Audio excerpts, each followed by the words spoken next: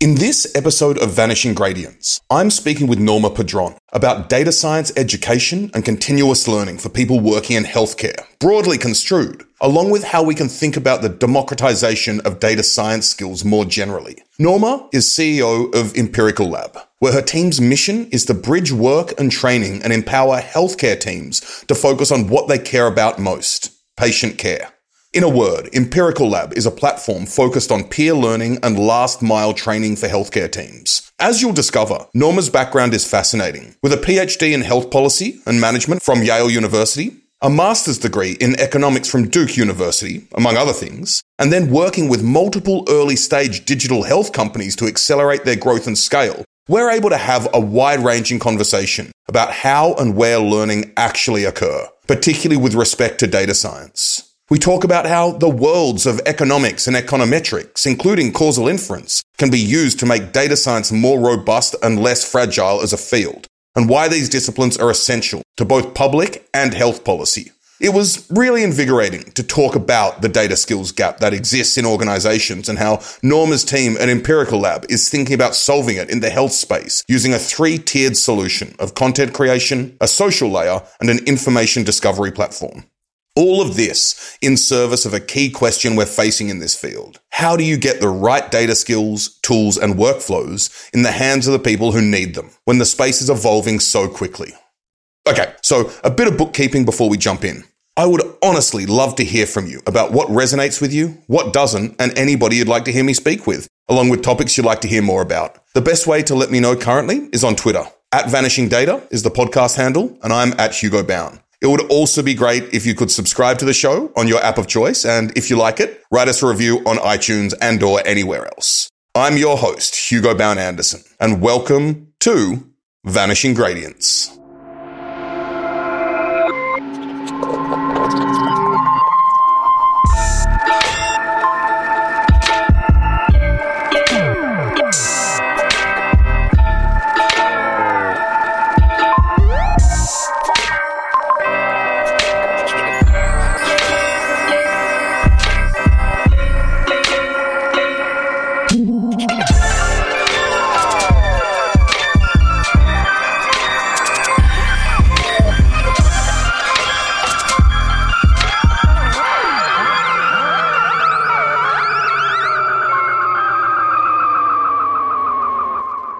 Hey there, Norma, and welcome to the show. Hey, Hugo. How's it going? It is great over here. I'm back in America for the first time in a long time, and it's summer. And my birthday's coming up. Congratulations. Thank you. And it's exciting because growing up in Australia, I always had a winter birthday. So being in the Northern Hemisphere, I get a summer birthday. So everything's bright and sunny here in New York City. I love it. And you're in Austin, Texas at the moment? I am in hot and sunny Austin, Texas. Yes. Absolutely. So we're here to talk about a lot of great things you're working on at the moment, your new company, how we think about such things as continuous learning, reskilling, upskilling, hopefully tens of millions of people with respect to the data skills that they need to do their jobs. Before that, though, you have a very rich history of work in economics and public health. So I want to dive into all of that. But before that, I'd kind of just like to know a bit about you. What's your story? How'd you get into data? What's your interest in all of these things? And feel free to start, as early as you'd like. From the very beginning. Exactly. Yeah, that's a good question. I think like we're not that old, but we are from a generation where like data really has gone through a lot of transformation. We sort of today we kind of get it, take it for granted. But so I think if I go back in memory, my first experience working with data was in college. I did my college in University of Texas, Rio Grande Valley. And so I had several part-time jobs during college. I was a bank teller. I was in retail at the shopping mall. But one of my part-time jobs was as a research assistant for a professor that had run surveys, and she would give me the survey materials, and then part of my job was to put in all the data into Excel. And she would analyze that with Stata. And I don't remember what version of Stata was at the time, but one of the earliest kind of Stata versions, I guess. And that was my first incursion into data. So wow. I think that the two things probably that drew me into was how, I was always interested in like stats and probability, and I was an econ major, so I'd already taken like an econometrics class. And so I think that it was that sense of you could almost touch it, like the numbers all of a sudden, that survey would mean something. And my job was tiny, putting it into, Excel cells to then be used into like a Stata data set and then be analyzed. But I could see that was, to me, was exciting. So that was I don't know if that's just sort of like as exciting as, someone else's stories, but for me, yeah, Excel, putting survey data into Excel. I mean, I think not only is it, well, it's exciting for me. It's exciting for me though, because it's a pattern. It's a story that we hear time and time again. And I think, people have different types of stories, but a lot of our listeners, I think that will resonate with them. Yeah. You mentioned your interest or your work in economics and econometrics. Yeah. People who've listened to this podcast a bunch may recall that I've been somewhat opinionated about, I feel like there's a need to import more tools from econometrics into data science practice. And when I told you this some time ago, you were like, oh no, there are too many people like constantly thinking, oh, we need to do this. So I think there's, serious selection bias happening here. But I suppose I'd love to know a bit about your background in economics, econometrics, and how you think that plays into how you think about data science and how we all can more generally think about data science. Yeah. And I'll speak a little bit. It's interesting. So you probably have heard of Scott Cunningham. He does a lot of, and I actually got the chance. Yeah, exactly. And I got the chance to meet him last night. And so I was just sort of telling my story. Yes. They're here in Austin for a conference. So I met with a number of fellow economists yesterday, and we had this very interesting conversation about the lack of kind of scaling that econometrics has had an influence, right? Like we've had data science scale and infiltrate enterprise, and we haven't had like causal inference, right? And we got discussing about why. And so I'll answer your question first, and I'll draw a little bit from that conversation. But go on. Have we really seen data science scale? I mean, does it work? It's a provocative, yeah. So to be even more provocative, provocative hypothesis, a lot of data science work either confirms prior decisions of decision makers or is discarded because it doesn't confirm prior decisions of the highest paid person. I mean, I would argue that I don't see it that way. I would argue that the way I see it is the same way, in economics, we speak a lot about economic intuition, right? Mm-hmm. And what does that mean? It just means that, after years of kind of trying to understand sort of like what incentives, what motivates individuals, right? And so, and then in a simplistic, if you will, but still, I feel incredibly valuable framework trying to understand like what motivates suppliers, what motivates demand, the drivers. And so, presumably, I think the assumption goes that you start developing an intuition, and that intuition helps you understand and address problems. And the way, at least that I will see where the value of, economic thinking or economics frameworks is that then you start saying like, well, okay, well, these are the types of, given this problem, these are the types of tools. This is where my problem, the question should be kind of being a little bit deeper. And so if you're thinking about, to your point about like enterprise decisions, then you'd look into, can we actually measure, this? And, an economist will say, and that was a little bit of the conversation yesterday, an economist will say, well, could we establish some sort of like either experiment or a way at getting, if X then Y, a causal way, a causal connection more so than a correlation. And I think that where data science has probably succeeded in economics, not yet, or not as much yet, is that data science, and again, I take your point that it's not effectively deployed at most organizations. That's actually my point. I don't disagree with anything you've just said. Yeah. That just isn't what I've seen in a lot. And I've seen it work. And I think most of the times I've seen it work where it's actually productized in a particular way. So a silly example would be online experiments where you can go to your growth manager or whatever it is and say, hey, look, this is what it says. We need to do product B for this particular reason. Yeah. Well, I mean, I would argue that I think that there should be a way to productize how do you learn or intuition and causal inference. I mean, I think that and again, I think like one of the things that I like about the business world that I didn't think before that I would like as much is that actually it's pretty clear cut. Are you saving time or are you saving money? And I firmly believe that using some of the frameworks from economics, specifically causal inference, you could save time and money. And so I think that it has a commercial value. And so I think that the question is, what is the minimum viable set of information that we need to teach and productize? And I don't mean this that you'd go online and do sort of like, I've seen some of this kind of cool platforms around like A/B testing, right? Listen, again, the efficient and effective deployment of these new skills or these new tools, like that falls upon the organizations and the teams behind those organizations.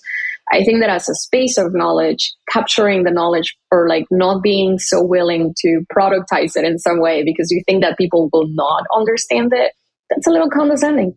I mean, that's, Now, again, there's pitfalls. Like you could argue, I actually don't know if there are studies on this, but that, is it more costly to have a bad implementation of data science than no attempt at data science at all? That's a valid question. I don't know the answer. But, are you causing more harm than benefit? I would think that on net, that's not the case. I think that in net is positive. It depends how far up the stack we go as well, right? So you can think about, I suppose, Monica Rigati's data science hierarchy of needs, which has foundational telemetry, collecting data, that type of stuff, then storing in databases, having the correct metadata, understanding, then you start counting. Then you go all the way up the top to AI or deep learning or whatever's happening up there. And I suppose there's some Pareto principle, right, whereby maybe for a lot of orgs, dashboards and lead scoring deliver 90% of the value that data science really can. And you don't require, boosted trees to figure out your churn models or whatever it is. So I suppose my hypothesis isn't that it's not valuable, but it's that figuring out where the value actually lies. And there are incentives to not do that as well, to do the newest deep learning, right? When maybe a dashboard is actually the most valuable thing for your org, right? There's this, this marketing aspect of it, live action role playing of sorts, right? Well, I mean, I think that that's where like intuition matters a lot, right? Like, so having that sense of, just pausing and asking the question, do we need a dashboard or do we need like, I don't know, some sort of more sophisticated type of thing? And yeah, I mean, those are teacher. What frustrates me is that I get the sense that folks sometimes in industry or in academia, they sort of give up and say like, well, this is extremely complex, you wouldn't understand kind of thing. And so kind of give up a little bit, throw the hands in the air and just like, it's a lost case. Only the few of us that get it. And that really bothers me. It hasn't been my experience. My experience has been that when you're working with someone, I've been in organizations where I sit down and I'm like, okay, so tell me, what do you use? And they're like, well, let me pull up the spreadsheet. Like, this is what I do. All right, then from this spreadsheet, like, what is the next thing that we can do? And what is the next thing that we should do? And when you start spending time, I think people are actually, they understand problems deeply. They're the ones like embedded in the organizations. This idea of spending some time developing intuitions, actually, those are behaviors that happen naturally in teams. And the question is, could it be improved? Could teams get smarter about the tools, the competencies, the types of data, like approaches that they take? And I think the answer is yes. Like if we give them the time and the resources, I think people figure it out. So I'm an optimist on people. I'm kind of, again, it bothers me having come from so many years training in academia, which admittedly I was even myself of that idea. No, I have to study more and it has to be formal. And where's a certificate to get it in this way? And then you realize that's one way of approaching learning and knowledge. That's certainly not the only way, and not, quite frankly, the most commercially viable, right? Like, how many years of my life I spent studying and not making even a living wage. And I think the idea of accreditation, getting certificates, getting degrees, that type of stuff, it is incredibly important in a variety of ways. But once again, there's a kind of clash of incentives whereby to do well at college, I mean, I was very good. I've got a very good long-term and spatial memory. So I was good at rote learning things for exams, which is not the type of learning that I think is necessarily productive for me in the world, for example. So I could do the exams, but maybe there were other things I couldn't do, right? So I want to move to a point where you and I can talk about how learning actually occurs to help people and organizations. But I do want to hear your story in economics, particularly, I mean, some listeners may be like, oh, what's the connection between economics and econometrics and causal inference? Well, I do want to get to healthcare first. Yeah. Why is causal inference so important? In the set of tools that you learn, I think that core to economic thinking is asking, does X really cause Y? And there, again, yesterday I said it, I mentioned that at the dinner, but it shouldn't be that only one discipline or one field of knowledge has this sort of, I don't know, a power or monopoly over causal inference. I don't think even that economists generally see it that way. I think that it's just a discipline. I mean, there's different disciplines approach different problems in different ways. And I think core to economic thinking is that question, can we say that policy X causes Y? And they definitely, as a discipline that has evolved, and I'm not an economic historian, but the way I understand it is that through the 50s, 60s, 70s, as more and better way of instruments became available, both to measure, get the data and measure it, they got more sophisticated as a discipline, economics, in their way of attacking the question, does X causes Y? And causal inference became core, I think, on the applied empirical side for economics, and other sciences, again, like political science uses some of this. You could argue that I know of some folks in psychology that work as well using tools from, in causal inference.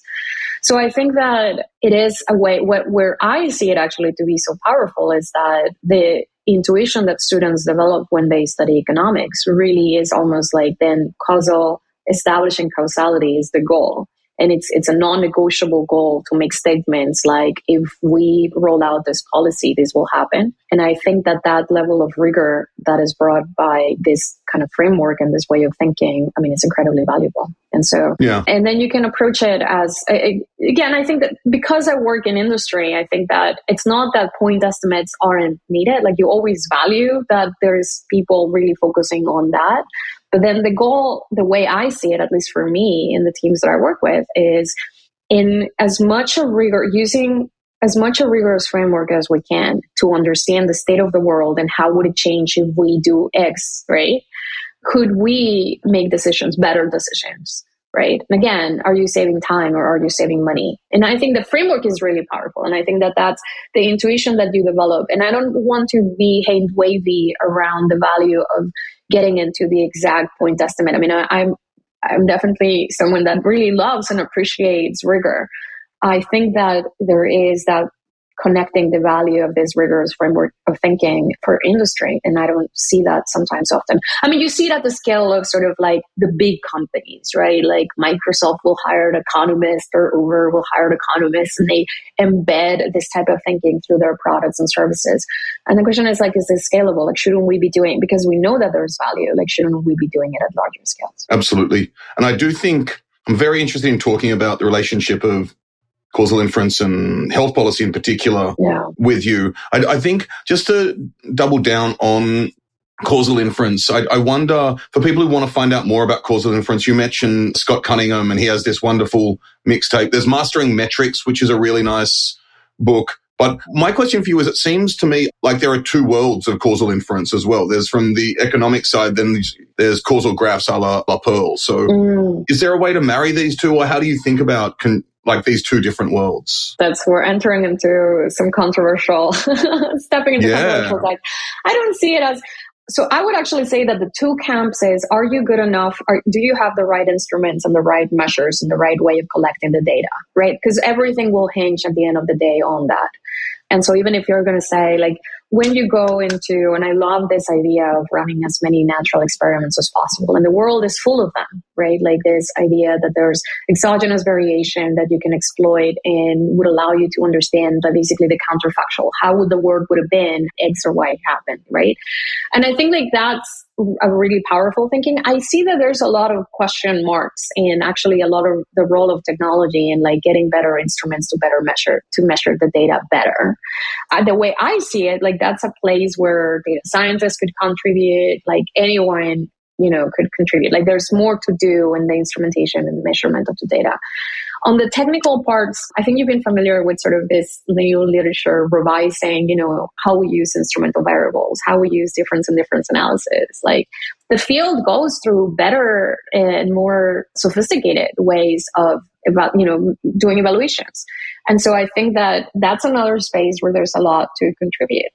I'm mostly interested in, this, but I'm mostly interested in like, well, the kind of the so what? Like, so when we have better ways of measuring the data and when we have more sophisticated ways of doing evaluations and getting that causality, what are the applications that are the ones that could be and should be deployed more broadly? Like, in other words, could we democratize all of this amazing knowledge that is happening and opening up for bringing value? Yeah. I appreciate that. And that's something I've always actually admired about you is you of course have a lot of theoretical knowledge but you're incredibly practical in a way that I sometimes get a bit lofty and out there, and you're very grounded and practical, which brings me to thinking about health policy. So You did your PhD at Yale in thinking about health policy and management using economics. So what's the relationship of all of these? How can economics help us think about health and policy? Actually, then I'll go back to sort of like where you were starting, which is like introducing myself a little bit better. Yeah. So I grew up in McAllen, Texas. It's a famously small town with some of the highest expenditures in healthcare and some of the highest rates of uninsured population. I did not have health insurance growing up. It was fairly common at that time. And, I did not actually have health insurance until my early 20s. Yeah. And so I don't know that I knew that I wanted to be in healthcare per se, but I did think that the application, so economics to me is actually really close to philosophy. I always kind of been fascinated that it offers you a way of,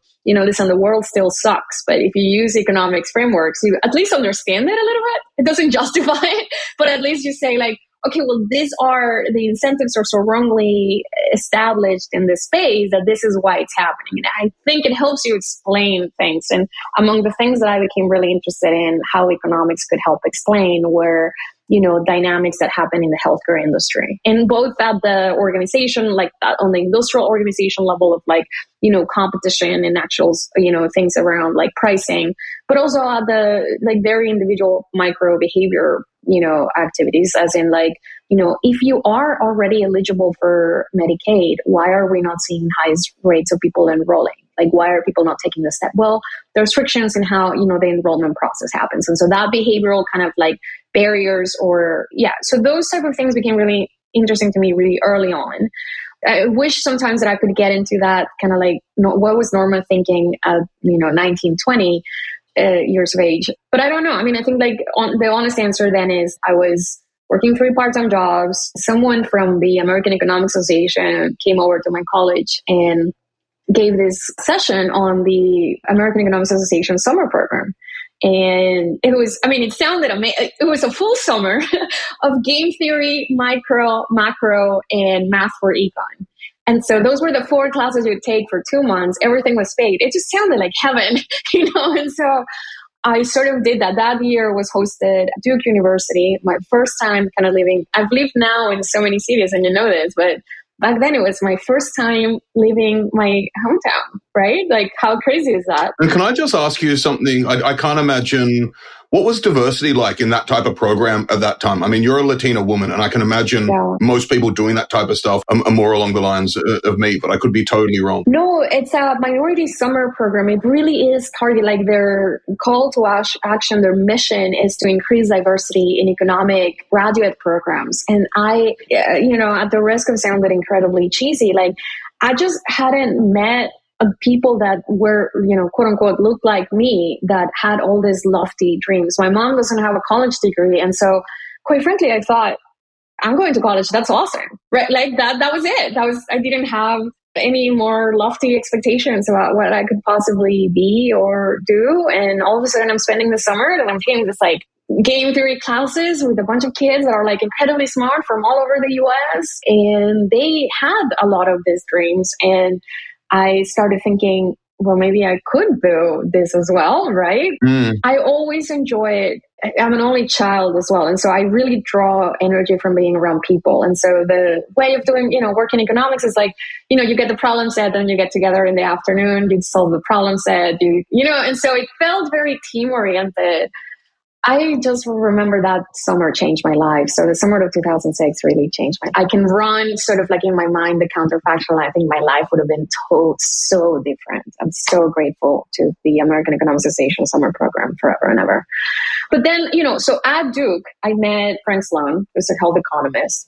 And I was just fascinated. Like, he would work with doctors and he would work with industry people and he would work. And so I was very drawn into, I kind of knew I'm not going to be a medical doctor, yeah. And so I thought, this is the closest, but how amazing it is that economists get to be basically peers in these settings. And so that became, again, like a goal to attain.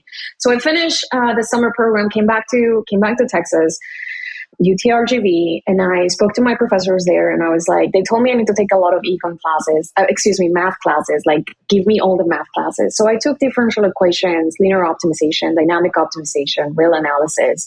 I was close to be a double major in math, but I would have had to stay like extra one semester or something. And so, but I took all of the advanced computer science and math classes I could. I finished up, and then I went to Duke I applied and I got in, and I went to Duke for a master's. And then I became an RA for Frank Sloan. And he was at the time doing a lot of behavioral stuff. And we co-authored a paper in actually beliefs and preferences, and how these beliefs and preferences about your own longevity can impact how you adhere or not to diabetes recommended care. Right? Like this, I think like this is a very cool, powerful way of thinking that economists bring to the table, which is actually your financial and health decisions will be driven by what you believe to be true in what your preferences are, risk preferences. And I think that, to me, that's almost even poetic, right? Like, it's almost philosophical that economics tries to quantify how beliefs and preferences, which are something so personal, would impact your health and financial decisions. So honestly, I mean, I've never looked back in terms of, that intersection of healthcare and economics. While I was at Duke, I was an RA, I was studying classes. I ended up taking a lot of Duke now has his master's in computational economics, which Charlie Becker has said that I was in some way, shape, or form the inspiration to launch that. Again, I kind of had this smell for it, that data and technology. Again, remember, like I was telling you in causal inference, right? Like, you can be really good at the method, or you can be really good at the instrumentation. You can be good at both, but sort of like the measurement better. And optimization was a thing that I was very interested in. Just, I loved taking those classes with the engineers. They were so hard, I had, by the way, I just don't want to make it sound like I was a type A student. I was actually taking incredibly hard classes that I was absolutely not well suited to take. And I was struggling. And like, I would be always studying. My friends will tell me, why are you doing this to yourself? Like, why are you taking this crazy hard classes? Like, why are you not taking, at least balance it out, a few hard ones? And while at Duke, then I got a scholarship through the Rotary International Foundation, Ambassadorial Scholar. Wow. What does that mean? What does that mean? Well, I don't know if that scholarship is still around, but that scholarship basically sends people from different countries to different countries, right? So it's an ambassadorial type of role. You do work. You actually, when you get to that country, you're a representative. So I was basically, in other words, representing the US in Spain. Oh, that's right. You were in Barcelona, weren't you? I was in Barcelona. Barcelona. I was at Pompeu Fabra. I did a master's in public health. And then while I was there, I was working for an economist. Pompeu Fabra has one of the best economics schools. Mascolel was based there. And so it opened my eyes, actually. It was really humbling having had the training in economics and math. And at the time already, I think that there was this obsession, to do pre-docs and a lot of math and a lot of econ was just kind of becoming this math obsessive kind of space. Like, do you have real analysis type of thing? And then humbled by epidemiology and biostats and odds ratios, and I loved it as well. Very different in some regards, very similar in some regards. Frankly, it did open, I think, my eyes to have a lot of respect for how different disciplines measure different things. Mm-hmm. And came back to finished that master's in public health, came back to the US, and I went to Yale for a PhD in economics. And the program was and is in health policy and management, and you choose a track, and then you can take your track classes in the department where you choose it. So I took labor economics and public finance in the economics department, and then some of the other classes in the School of Public Health, and my dissertation had advisors from both the School of Public Health and economics department. During my time at Yale, I did have this sort of existential question, did I want to stay in academia or not? And I, ironically, even though I had pursued it for so long, or it felt so long at the time, it's been 3-4 years that I've been thinking I want to study a PhD, and then you finally get in the PhD. And I was doing my postdoc at Yale, and I had several existential crises. Yeah. And one of them involved me actually leaving academia. The other one involved me moving to New York. I mean, the suburban nightmare crushed the spirit within for me. Isn't it interesting? Like it's but I mean, I was already in my mid-20s and I wasn't asking myself, what type of environment do I like to work in? What's the type of, lifestyle that I want to, and then these were questions that I, at the time, at least, I felt that if I asked them, that I wasn't being grateful enough, that I wasn't being grateful for the big opportunities that I was being given. When I think that you should ask yourself, like, how do you thrive? Like, do you like working alone? Do you like working in teams? How does your day should look like? What makes you happy? And I just, anyway, so during the PhD, I did go through this, like, more existential questions. Like, is this a type of lifestyle? Like, academia already was looking to me as I was enamored by the rigor, but I wasn't very attracted to the lifestyle. I wanted to know how to answer questions, and I would love going to seminars. And like, if you've ever been into an econ seminar, I mean, they're fascinating. Interrupting each other every other slide, their pushback feels even a little bit aggressive for me. Actually, that's great. Like, I love it. As long as it's respectful, I think that intellectual pushback is very powerful. It's very powerful as a group, as a discipline to have it.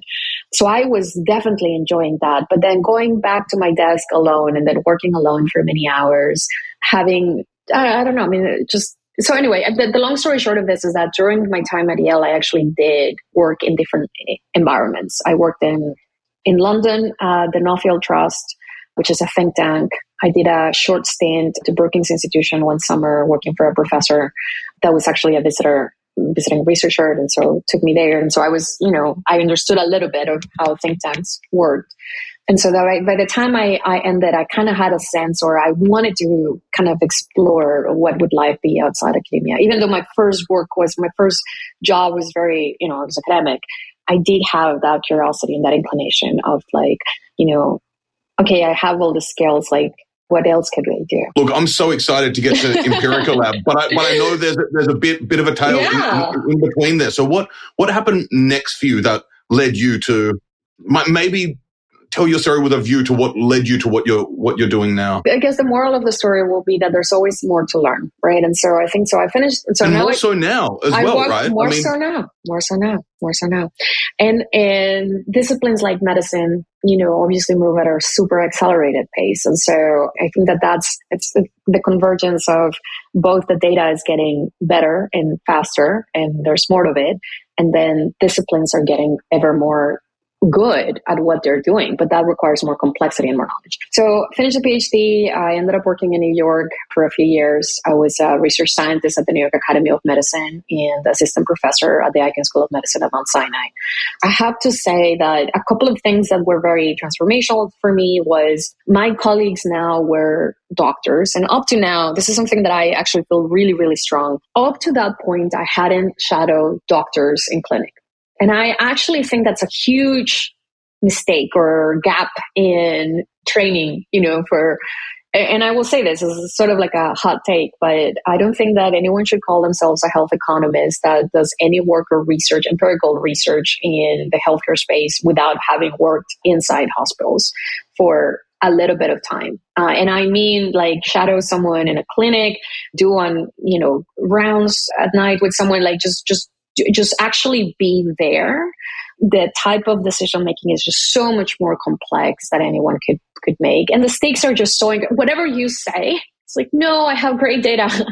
You don't understand the stakes until you're standing there and there's an interaction. And you don't understand what the data means and represents and what it looks like on the ground, right? Yeah. So I'm firmly opposed to the sort of like this corollary professions trying to change how healthcare should operate without actually having worked in healthcare. Strongly opposed. But it was humbling because I didn't have that experience. And so my colleagues were fantastic and they were empathetic to this idiot that had a PhD from Yale and thought she knew it all. And they were like, oh, do you want to come to clinic with me? Actually, like, let me show you how it looks. And I'm so glad that happened. Amazing. What an experience. Yeah. An opportunity. And humbling, and like it really opened up my eyes. And then the other thing that was happening at the time, and this is in 2014, and you remember this well, data was actually data, right? Like big data was actually happening. I went from, a dissertation that was probably like, oh, here's like 5 million observations to like, oh, this is, like, I don't know, way more data, way more observations. And so that became fascinating. Data science was also becoming more democratized in some way. And I know that you think that's both good and bad. To me, that was really good. I started attending meetups at night, and I started just sort of like hanging out with people. I'm like, okay, I want to learn more about this. And they're like, oh, well, you have all this degree. So yeah, I know nothing about this space. Let's learn. And so rolling up your sleeves and kind of realizing that there's this whole other space you need to learn about or you want to learn about. So that happened during 2014, 2015, 2016 for me. And I could see that data teams, so two things. How do data teams and IT teams operate in health systems? They're generally shared services units. So they're serving clinical kind of teams and business teams, and they have to produce the latest kind of revenue reports, if you will, or coding and billing reports. They also have to produce outcomes and any quality metrics that they're tracking. And I started becoming really fascinated by this group of individuals that I thought actually were the core of the work that we were doing. Like if you're talking about redesigning service lines in postpartum care, geriatric mental health, this kind of more sophisticated type of work, the systems the clinicians want to do, it's actually at the back end, there's a team that's doing the data queries, that's tracking the data, that is doing that implementation for that remote patient monitoring device or whatever it is. And those were the teams I was really interested on.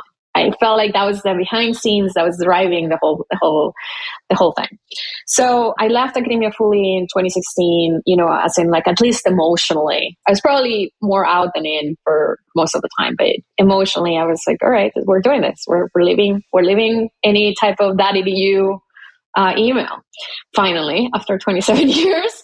And I was in Philadelphia at Mainland Health System, which is a very large non-academic medical system in Philadelphia, very successful, who had just partnered with Thomas Jefferson to create the Delaware Valley Accountable Care Organization, Delaware Valley ACO. Again, a lot of these initiatives of redesigning services, of new payment models, they're all driven by data. And I was working in population health, which again, of course, there's a lot of imperatives to drive better connecting with patient populations and connecting with underserved populations. The first step is to know the data. And that's what my team and I were doing. And I, again, just never looked back. I was really like for what it's worth, like anything that I knew, if it could be applied to that, it felt that it was having a small impact. And then after that, I worked at the American Hospital Association at the headquarters in Chicago. I was Senior Director of Applied Research and Data Analytics. And so my data went from being social and economic and clinical and really understanding populations or clinical outcomes into being all about quality and performance. So the operations of hospitals, like, are you reducing falls? Are you reducing near miss events? Are you reducing hospital-acquired infections? What is like the staffing ratios, like number of beds? We'd have even projects with hospitals around like within unit variation. So within a system, you'd have intensive care units, burn units, neonatal intensive care units, each of which has to be operating as a high reliability organization, meaning zero errors. That's a lot of training. That's a lot of coordination. That's a lot of data. And I was in a position, an incredibly lucky position to work and understand how health systems across the U.S. were working, how difficult a problem it is and how impactful it is to have short staff situations in rural areas in the US. And unfortunately, we just have a lot of closures of hospitals. We have a lot of lack of staffing, challenges around staffing in huge swaths of rural areas in the US. In some places, staff turnover is like over 30%. And so how can data and technology fill in wherever possible, right? And support the people, because increasingly we ask healthcare providers to do so much more with less. This is before the pandemic. And so I became a little bit both excited about the power of technology and frustrated that technology wasn't happening as fast as possible in hospitals. I think that I just have a profound respect. I know that hospitals are an easy target. People love to dislike them. I know the experience isn't great. Believe me, they know it and they're always trying to improve it. But I gained a lot of empathy of the people working, and especially these teams, again, the teams you don't get to see, the teams that are like behind doors. You don't get to see them, but they do have a huge impact on the experience. So at the time, I was very interested in direct-to-consumer technologies, and I started seeing technology. I've been always a huge skeptic on everything that has to do with AI. And so, but I started seeing this sort of remote patient monitoring, hospital at home, sensor devices that were coming were coming online. And I'm like, my mom had a big surgery around that time as well. And I was like, the experience sucked, as I think for many Americans. So I joined Anthem. Anthem has a new venture group where they have an incubator and accelerator program. And so I joined that, where I was there before launching my company for 2 years with early stage companies. And a lot of companies that I worked with over the years were in chronic disease management, diabetes, musculoskeletal, behavioral health, women's health. And it became really clear to me that one of the limiting functions for scaling these technologies, great technologies with impactful outcomes, was that you have to operationalize it on the ground. You have to train the people on the ground to say, how does that look like? And I think like one big question mark that I have is sort of like, why don't we see the adoption of digitally enabled and virtual care in rural areas or underserved areas to be higher? For those people who don't know what Anthem is, Anthem's an insurer, right? Correct. It's a large national, exactly, it's a payer with national presence. Yes. Okay, great. Yeah. So sorry, state your question again, and then tell me where your intuition led you.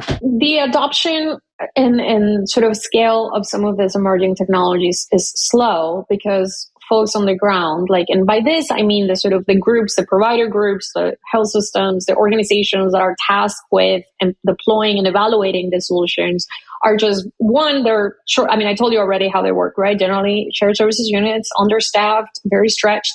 And there's a lack of investment in kind of growing these teams and giving them the tools that they need to do their work better.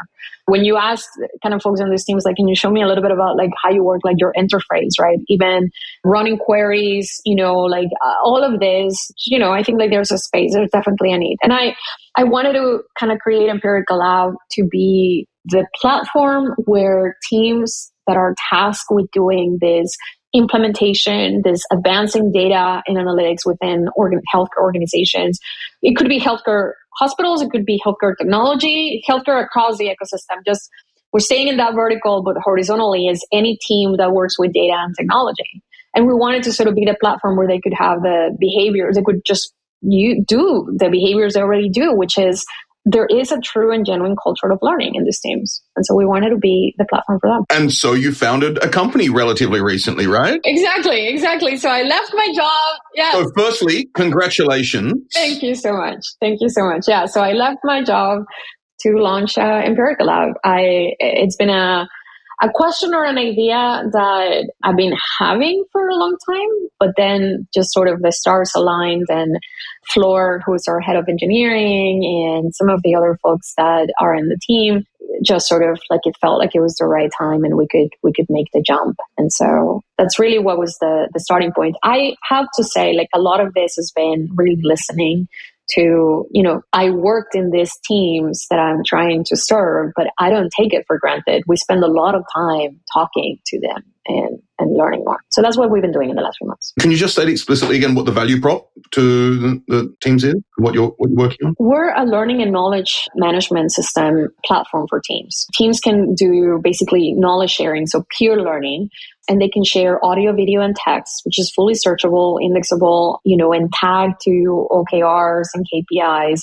And so in project implementations, in sprints around, for example, quality metrics. So the types of, these teams do a lot of things. And so we understand what they do, or we want to understand it better what they do. And so we want to be the platform that if they have objectives around specific digital health implementations, or they could have specific project management, sprints. They could also have specific milestones around quality and performance metrics they are trying to improve. And so this is a platform to do knowledge sharing between the teams. It's all for the teams and by the teams. We help them as well. We think of content in sort of 3 different ways. The first layer is a type of content that is relatively static. Welcome to the team. Here are the tools that we use. This is our way of operating. That content probably needs to be changed every 6 months, every year. We help you be the platform for that. We give you a lot of data. So we have a structure around content leaders and content creators, managers who get information and how this content is being used and feedback on that content. People can rate it, give high fives, stars. And then the next layer is a social layer. And that's that's our sweet spot. The social layer is that Hugo is really good in this like quality metrics and Norma is really good in population health. We're running this implementation around fall prevention for oncology patients after discharge. And so we're going to be working together and I'll lead the content knowledge in this specific part of the project and Hugo will lead it in the other. As content curators, we get data and information back. And then the next layer is content discovery. And we have some exciting kind of things in content that we're producing ourselves and we help organizations discover so that it meets their needs. This is incredibly niche, if you will, content, highly specialized that we're working with experts in both industry and academia to sort of bring to fore faster. And why is this more important than it was 10 or 20 years ago? Well, you have a couple of trends, at the organization level, we have more organizations competing for similar talent, right? Like everyone is competing for more data analysts, clinical data analysts, business intelligence analysts. And so you really are, I think at an organizational level, specifically healthcare organizations are sometimes not in the best of positions because the complexity on top of this, that everyone's competing for the same talent, the complexity of working in healthcare organizations is large. And so if you're a data scientist that can work in company A or healthcare organization B, you might just say, hey, listen, this is way too complex an environment. I don't necessarily need this complexity in my life. And so you may think that that's not for you. So organizations in healthcare really do compete for talent, and then retaining talent, attracting and retaining talent in this specific data and analytics is a thing. It's a thing across the industry, industries, but in the healthcare industry in particular. I think the second point is that the type of knowledge that we're interested on is a type of knowledge that would accelerate quote unquote emerging technologies that have struggled to be deployed because the knowledge is so ad hoc. Mm-hmm. I have a good colleague and friend, past colleague and friend in technology. And one of the things he mentioned was that one of the biggest line items in healthcare technology companies is customer success. And it's sort of like a cover, not a cover, but sort of like part of the customer success means that this technology company send in on, folks like on the ground to do training on how this new data can actually drive outcomes and improve KPIs. And they have to now scale that about every digital health implementation you're trying to do would have to be spending a lot of money to do this. So now and the time that it takes the teams to actually run these implementations, right? And so I think that if the content for us, the way we think it is like use it, reuse it, make teams more resilient. We understand that these are in today's environment, I actually do think it's a good thing that folks change jobs and they look for better opportunities and better work environments. What this means is that teams need to be resilient. That when you lose Hugo, and Hugo was the one person that knew how to do this quality check on the data, some of that knowledge and intelligence remains in the team because we will welcome Hugo back in hopefully 2-3 years when he comes back if he wants to. But in the meantime, we need to onboard very rapidly this next person that's coming in.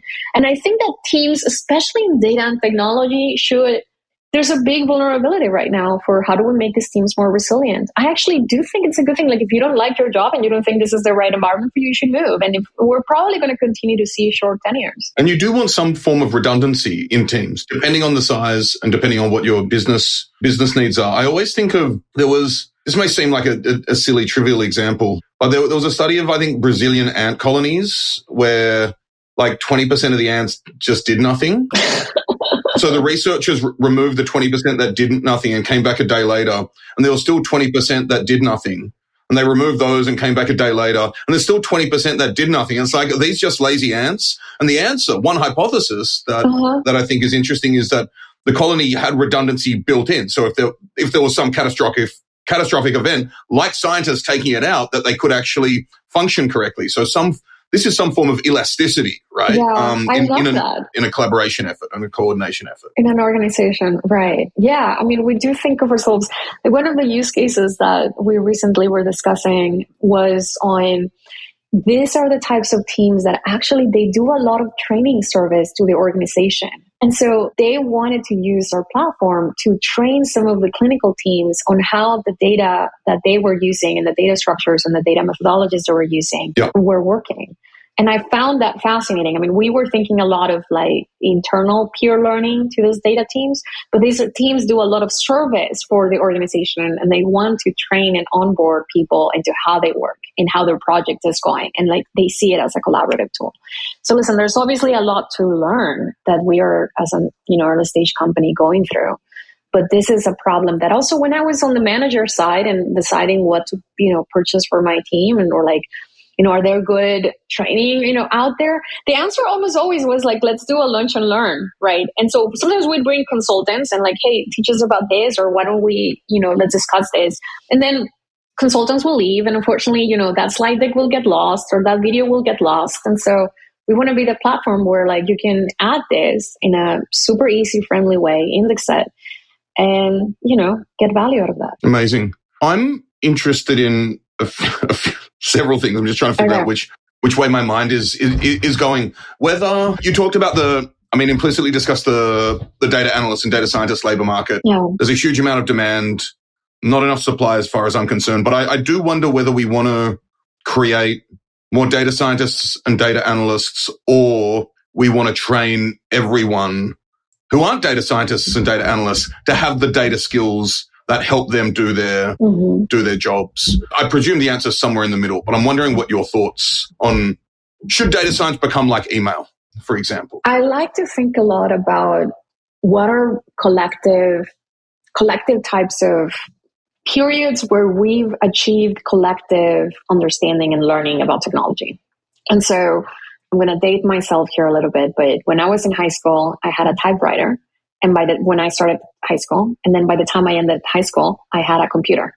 And so, I'm sure there was a learning curve to use a computer, but I use my computer right now as like, just, I don't even think about it. It's an extension of me. And so I don't know. I'm sure like there's probably, cognitive psychologists that know this a little bit. At what points can we accelerate and achieve collective understanding of things? And I think this is where we started with the causal inference, where I'm like, well, listen, sure, like the methodology can be really complex, but could we democratize the intuition so that we're asking the right questions and we know where we shouldn't compromise, or actually what statements are more likely to be true versus less likely to be true. Yeah. And I think when it comes to data and technology, like a lot of the value that there's still out there to be captured is where you commented, which is let's pause and ask the questions, what types of tools do we need?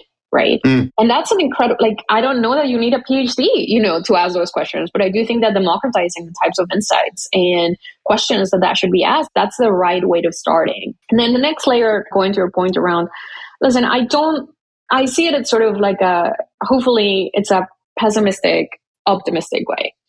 I think the pessimistic part is that just on the numbers, population replacement rates are really low in developed countries, right? And so I think that's just, we should really think of the way that civilization solve problems have been with more humans and more technology, right? Since fire, you either put a lot of humans to do one thing or you figured out the technology.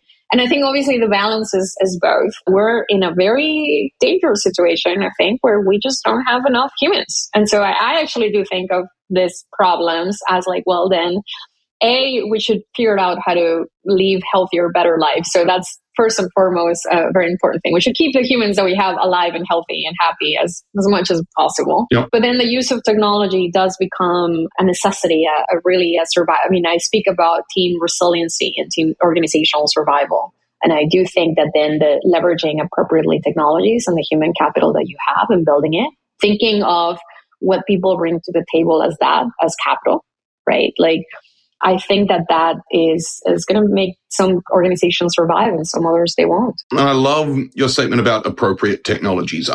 We can talk about, certain forms of social media that are wonderful technologies in a lot of ways, but whether they're the appropriate technologies for this stage in our civilization, I think are really important questions. Yeah. I want to talk more about information within organizations, but because I'm in New York and you mentioned typewriters, it just came to mind. I was chatting with my dad the other day about one of his favorite poets and a poet I like a lot, It's called Frank O'Hara, and he has a book of poetry called Lunch Poems. This is totally tangential, but I love it. Yeah, so I'm going to, so he'd work in Midtown Manhattan, and he would, at lunchtime, he'd stroll down Fifth Avenue and pop into typewriter stores and write poems in the store to test out typewriters. And this book, Lunch Poems, comes from all the ones he wrote at lunch. I love it. And so something I found out the other day, my dad didn't know this either. He found it out recently.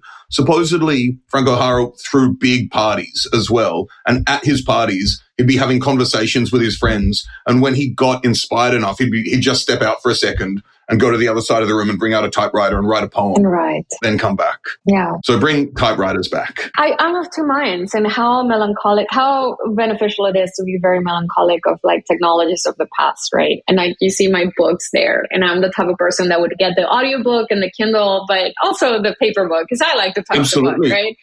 Yeah, that's the thing. Like the most efficient types of technologies are the ones that integrate with behaviors that we're already doing. I think a lot about it. I think about, someone was asking me like, oh great, so you're like a past academic economist that worked in healthcare and data analytics, and now you're building a SaaS software company. And so I actually think that it's connected. Like I actually think that my first and foremost goal is about like the behaviors. Like technology should like accelerate and facilitate the behaviors that we want to accomplish. And so the core behavior that I'm interested is, I know for a fact that people that work in healthcare, generally speaking, whenever you ask them, they have a mission to make healthcare better. You know, we all have these very personal stories. And then the culture of learning, the culture of like getting there faster, doing more with less, these behaviors about knowledge sharing, about how did you do it? Everyone understands that the stakes are really high. And so, yes, it's a SaaS company. I'm after, just facilitating the behaviors that is like making it easier and better for them to do the behaviors they already do. This is really, really important. And I think the third layer of what you're working on, content discovery, information discovery, is so key now, particularly as we're in information overload zone. I mean, I don't know whether this is true or not, but there's an argument that we haven't necessarily evolved to deal with the amount of information that splits our brains apart constantly these days. I always kind of half joke that I think Twitter could be a better place if you had to handwrite your tweet. Yeah. Before sending it. Interesting. A little friction would help. Yeah. Exactly. That, my product manager friends would call that positive friction, of course. Yeah. But I am interested, what we want to do essentially, there is so much information out there now. That's one of the reasons continuous learning, I think, is incredibly important. There are several dimensions to it, but one of the biggest issues is getting the right information in the hands of the right people and increasing signal to noise, however we define what the signal is and what the noise is. So maybe you could speak a bit about that in your line of work now. It's funny. I found this interview that I'd given in 2017, and they were asking me about like, how did I imagine, healthcare in 2030 would be. It's funny. Like we're close. We're getting close. We're not necessarily that. Yeah, we are. That I had predicted. One of the things that I said, and at the time I was working on research for opioid and the impact of opioids in hospitals and how can hospitals kind of work better, in opioid overdose prevention.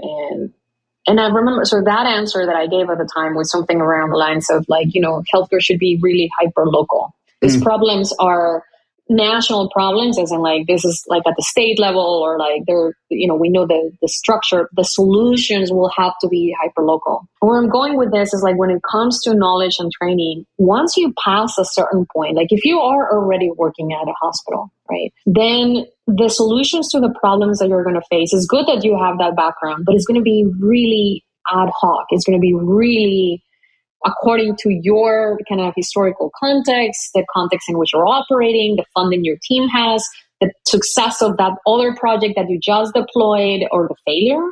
And so all of this is going to come into play into what is the relevant set of information you should have handy for doing the next thing. Yeah. And so I agree that content discovery is a huge problem. And I also think that we have more content than we need. And I no shade to other organizations, but when I was a manager and I was kind of in a position to procure content for my team, training, L&D budget, some of the ways these organizations advertise, they say, we have 25,000 hours of machine learning for healthcare. Well, hold on.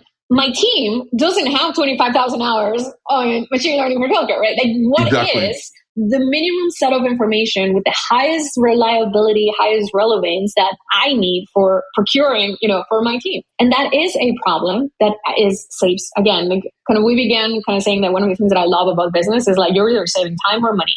It's pretty clear. Like, if you're not bringing value in those two ways, then you're not bringing value. Absolutely. And so that's a problem to be solved. That's definitely a problem we're paying a lot of attention. And then connecting it with the hyperlocality. So then the question is like, yes, even if we get you to the best practices for rolling out remote patient monitoring, fall prevention programs for oncology, right? Just that sentence that I said, we're talking about like 4 different areas of expertise. Absolutely. So we'll bring you, we'll connect you with that content. But you know what? The application will still be hyperlocal. So you actually do need to share it and apply it within your team. And so that insight, it's something that I believe very firmly. The company is called Empirical Lab because we're always willing to test everything. And I'm humble like a good economist. Like a good economist. So I'm humble enough to know that we don't know everything. We think a lot about design and bringing early clients into the sort of feedback loop that we need to improve. But that is the core insight that there is the challenge of content discovery, which is going to be incredibly niche, which if we accelerate the discovery of that and the access to that information would accelerate the implementation of the data and technology, which still has a huge bottleneck. Because I started telling you that some organizations are at a huge disadvantage already. Short-staffed, not getting enough training, on their budget, like there's a lot of challenges. So if we can facilitate that and make it cheaper and faster and better, again, that's great value. And then there's still the layer of that implementation, that specific application to that organization will be local. We want to be the platform for that. Amazing. I'm interested in how you think about part of the challenge here, or a challenge in this space in general of scaling SaaS companies, is that there are all types of incentives to create kind of SaaS companies that try to serve more global or less local situations, right? There's always a push for that. And we've seen a lot of failure modes of that over the past 20 years, especially with big tech SaaS in a lot of ways. So how do you think about the trade-offs between creating something that can serve a lot of people and the local needs of communities and organizations? Well, one of the things that procurement mechanisms in healthcare have, which, for better or worse, are pretty clear, is, are you improving quality? Are you improving the patient experience? Are you reducing cost? Right? And so it's almost quote unquote simple and so incredibly difficult, because then that's the bar. Are you reducing cost? Are you improving quality? And are you improving the patient experience? And if you have an answer for that, that's how procurement happens. That's how technology companies get to partner with healthcare organizations. That's how decisions get made, budgets get approved. Like, this is how it happens. Now, this is true not only in the US. This is true, again, like I go back to, we really do have an eye for the potential impact and benefit at an international level, like remaining within the vertical of healthcare, which in itself is complex, but scaling across different countries. And so I think that that's how I see it. I also think that it answers your question about like incentive alignment, where we hold ourselves to the procurement standards that any other healthcare technology should within healthcare. First of all, like, I'm a big proponent of that. Like, I actually have experienced and seen firsthand, bad actors in the technology ecosystem in healthcare that they'd go and sell a, black box algorithm. No one knows exactly what it does. No one knows exactly how it works. It doesn't integrate with anything. And so, it's a high standard. It's definitely a difficult kind of standard, but it's a clear-cut one. Are you saving time? Are you saving money? Are you saving, improving quality? Are you improving the patient experience?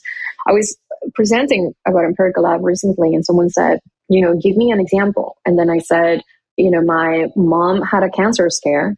I started buying all of the, I'm a techie, right? Like, I love gadgets and things. So I bought, stuff for monitoring like her blood, like her pressure and like cardiology and stuff like that.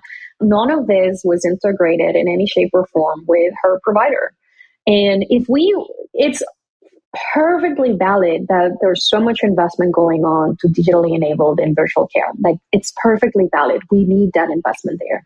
If you need to reach scale, you need to look on the ground and you need to look at the teams that are tasked with operationalizing it. And that goes from you like even using to the extent that it could be possible to use centralized, electronic health records, to using new forms of billing and coding, to using, to improving on quality metrics, to having, one of the arguments that I kind of have still with the space is that we don't necessarily have a lot of quality metrics on digital health, right? Like in inpatient, I can tell you like, okay, well, if there's a fall, bad behavior, like bad quality outcome there.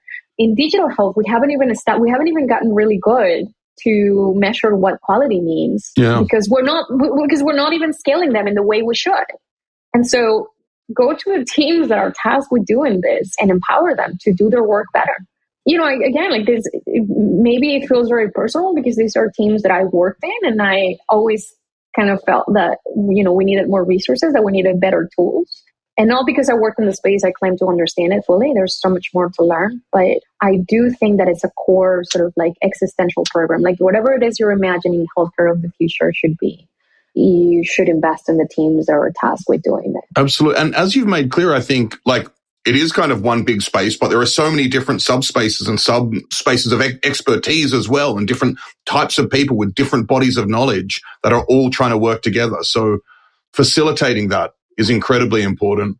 I am interested in, I think about data education a lot, probably a bit too much, but what type of paradigm shifts do you think are necessary now to make sure that people have the skills and tools they need in terms of data? Listen, I love that question because we started with like me having too many degrees. And so one of the things that I think is a huge paradigm shift, going back to, we're asking teams and organizations and teams within organizations to do so much more with less.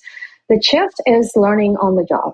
Sounds simple, and it should have been happening for, a long time ago. But the shift is organizations taking it serious. And again, thinking of human capital as human capital and learning on the job. I just want to say, I love that one entirely overeducated human like yourself is saying that to someone who's another entirely overeducated academic human but we've both left that world for these reasons, right? Well, hopefully, I do always question like the Dunning-Kruger thing. Like, do I think that I'm smarter than I'm actually am, and I'm just too stupid to realize that I'm stupid?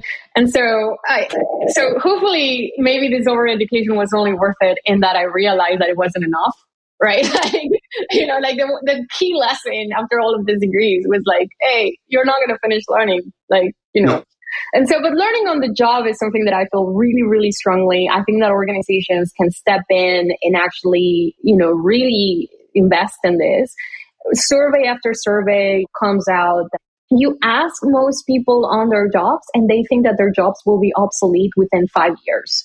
You ask them what type of perk they really want from their employer, and it isn't like that, like, I don't know, free yoga lesson a month. They want training. They want like, how can you make me the type of worker that will have a great job, in the near future? And so that is the highest value that, and employers right now competing, we still have a tight labor market. My prediction is we'll continue to have a tight labor market. Investments that employers should be doing is really invest in this space. And so learning on the job is the biggest paradigm, like taking it seriously. It's not a nice add-on. It actually has an ROI. Let's measure that ROI. And it actually, I like to say the last mile of training for the teams that we're working with will be the first mile of experience for patients and caregivers. Like, I would have loved to have a lot of like remote patient monitoring for my mom.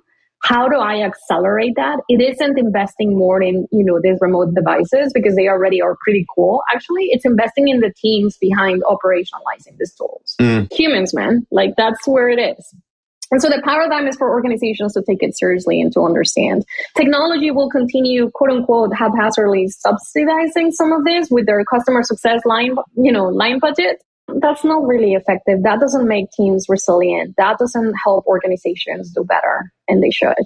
So the paradigm is learning on the job. I was mentioning I'm on this micro-credentials board for the Rio Grande Valley.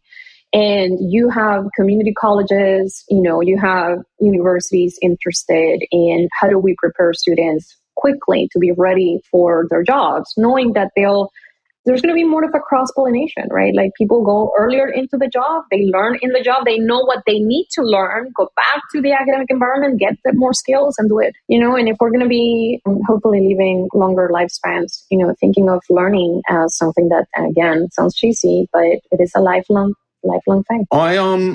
I mean, learning on the job is so, and as someone who, was in academia until my 30s, my early 30s, now it's my late 30s. Wow. But I'm actually really excited about my early 40s, to be honest. But let me get this right. We put kids in school until 17 or 18, then, put them in college, ideally for several years. Is there an argument that we should get people working with experience? Like, I'm not talking about child labor, clearly. Yeah. But like, seriously, getting people learning more on the job and learning about the world, as opposed to getting people in classrooms facing one direction with a lecturer talking at them for 20 odd years, right? That it doesn't pass the sniff test for me anymore. I understand before we had internet technology and that type of stuff, it was useful, but I'm not certain how these trade-offs work. What are your thoughts? That's a really interesting question. I mean, I'm of two minds. On one thing, I think that we need more options. We just need those options. But we need those options to be high quality options. If you end up in a world where 4-year college continues to be sort of like top of the pyramid in terms of value and everything else is lowest value, at least perceived, then that's not an optimal, that's exacerbating some of the inequities we have today. Right. Which, by the way, I mean, I just want to underscore that the inequities don't often go in the way that they get portrayed. We have more women going and graduating to 4-year college education than men. Mm-hmm. We have more women going into medical and law school and finishing than men. And so I think that the way that inequities are shaping and it will be kind of arriving, in the consciousness, in the public consciousness in a decade, it's not the way, we're not doing enough to sort of preventing the inequities that are already there. No. And so I do think that we need, so that aside, I think that we hopefully would have options that are high value options where, like, if you want to go to a 4-year college education, that's an option that has returns on that education. But if you want to go to a 2-year associate's degree, which we have today, they're just not perceived as high value. Yeah. And then if you want to do micro credentials, go into the job market and then come back. Like, if we had more of a fluid, like where these are options and viable and valuable options, I think that would be a good world. I continue to be a little bit worried that this might end up in sort of like just exacerbating inequity. We're like very wealthy individuals that already are in high earning trajectories end up in the 4-year kind of education. Everyone else ends up in the non-4-year, and sort of we end up sort of inadvertently just kind of making more inequity. These options and getting employers involved is one of the things that we speak a lot in this work for micro-credentials, right? Like getting employers involved and ensuring that these options that pop up are high value and they are perceived as such. Listen, we all know that college is a signal, right? Why do we see people on Twitter and everywhere else saying like drop out from Stanford? Well, is it needed but what you're trying to say is you got in, right? That's a signal. Yeah. And we know it and accept it that way. Well, how do we make other forms of learning and training be signals as well? I don't have a problem if it's a reliable signal, it's good. And the question is, what are they signals of, right? So, an example from a very different space is, I work in open source, and so people always talk, how many GitHub stars is this? And other people like, that doesn't signal anything. And of course, it doesn't signal number of users, but it signals potentially awareness, right? Which, when you're building something open source, you want to consider that in a lot of respects. I also think these types of colleges, especially, Ivy League colleges, are signals for a lot of things. I also think a lot of the value that they result in are network effects as well. Well, but then how do we expand? So we started with my story, right? Like I went to University of Texas, Rio Grande Valley. I graduated, and 3 years after, I started with a PhD at Yale. But what was the delta in between was doing a summer with the American Economics Association summer program. Yeah. And so how do we have then? Listen, I'm not I told you, I'm a little bit of an, pessimist optimist. Like, I can relate to that. I wish there was more access to better college education, but like, let's just say that, an access to free college, like whatever it is, all of the rainbows and unicorns, I wish there were possible. But in today's world and environment, all right, if we're going to end up with expensive colleges, difficult decisions, I was working 3 part-time jobs, like difficult decisions that we're asking young people to make. How do we build the networks that will connect them then with high signal, high value opportunities? And how do we expand also at the top, this high value, high, signal opportunities? And so should it always be a 4-year education? Like, I don't know. I mean, I imagine today, if some Fortune 30 companies will come out with their own training and education programs, those would be good signals. And I'm not saying that they should do it. I'm just sort of saying, like, we're not diversifying the type of like training that happens, because we're also not connecting students and young people with more of this network. Like, again, these powerful networks will get connected with research. And listen, they might also discover that's not what they want. And that's equally valuable. Yeah. That they don't want to pursue a 4-year education. I think we've touched on this in a variety of ways, but I do want to ask explicitly, how do you think about incentivizing the right type of learning? As I mentioned, I don't think exams necessarily set the right incentives for things to learn that are actually helpful. I think the idea of learning on the job, a very practical sense of learning, moves somewhat in the right direction. But how do we make sure that learning is actually happening? I mean, I think that one way to approach the question is that your perceived incentives are sometimes a function of what you think possible and probable. And so I'll go with something, right? So I grew up, my mom doesn't have a college degree.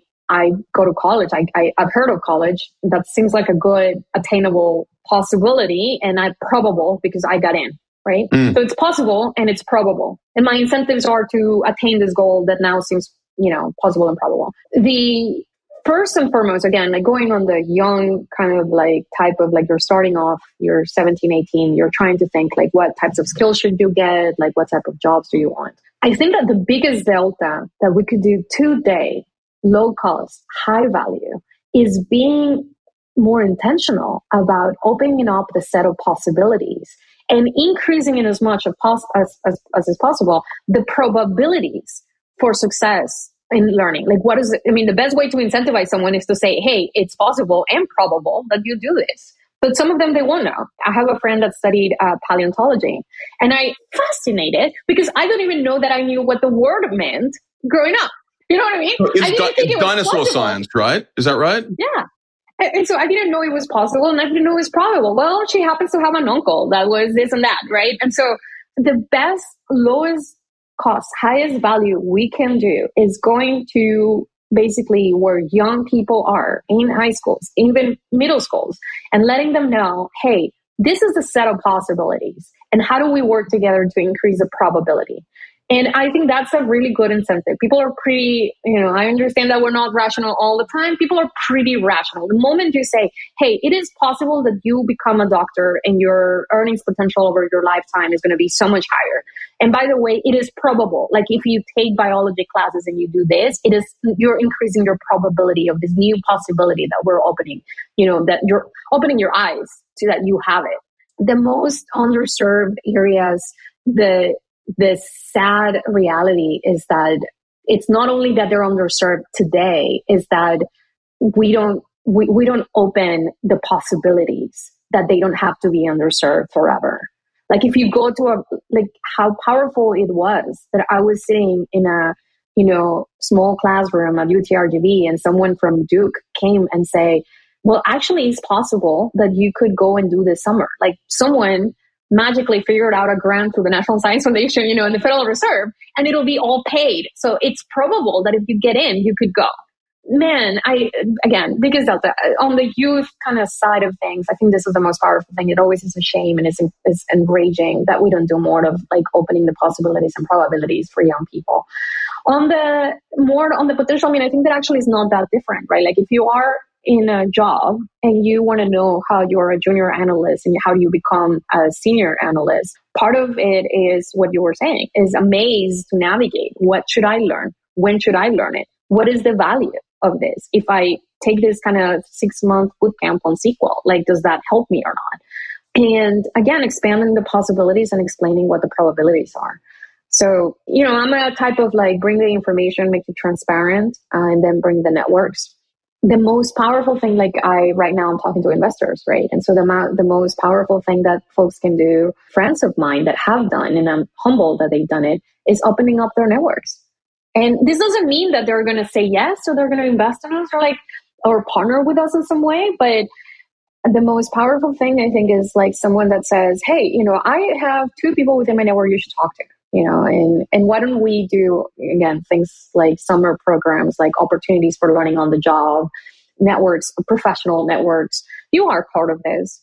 They're not always all successful, and there's dangers in making them, unfortunately, gatekeepers, which we should be wary of, but possibilities and probabilities. I love it.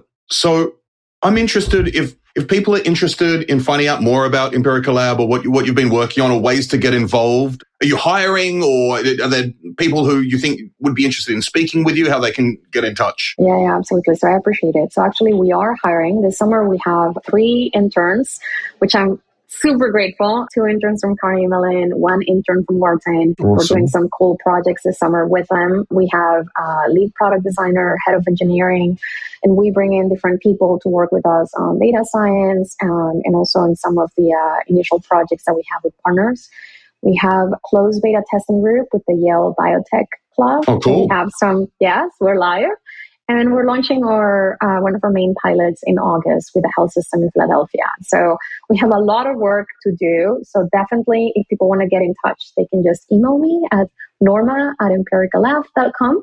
Feel free to put my email in there. They can also kind of connect with me. I will. I'll put in the show notes. Yeah. And also put your website and job listings in the show notes as well. Absolutely. And so focus on the customer kind of relationship would be great. We're doing, actually right now, working on our sales strategy and continue doing customer discovery. So lots of cool things. If anyone is curious or interested or have feedback for me, I'd be super happy to hear from them. Amazing. And as you know, we have a lot of data interested people, data adjacent people who listen to the show. So I'm wondering if you just have a call to action, something you'd like to see people do more of or something along those lines. Yeah. Well, listen, I think that problem is very prevalent in healthcare around, like, we have more knowledge that we're able, there's hours and years to learn.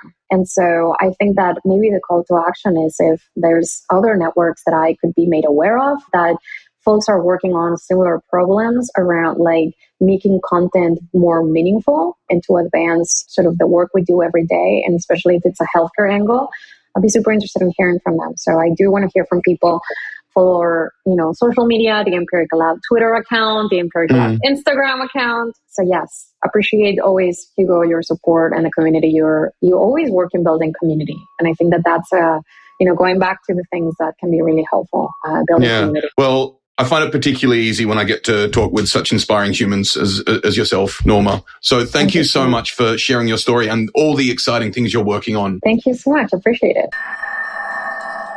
Thanks for tuning in, everybody. And thanks for sticking around to the end of the episode. I would honestly love to hear from you about what resonates with you in the show, what doesn't, and anybody you'd like to hear me speak with, along with topics you'd like to hear more about. The best way to let me know currently is on Twitter. @VanishingData is the podcast handle, and I'm @HugoBound.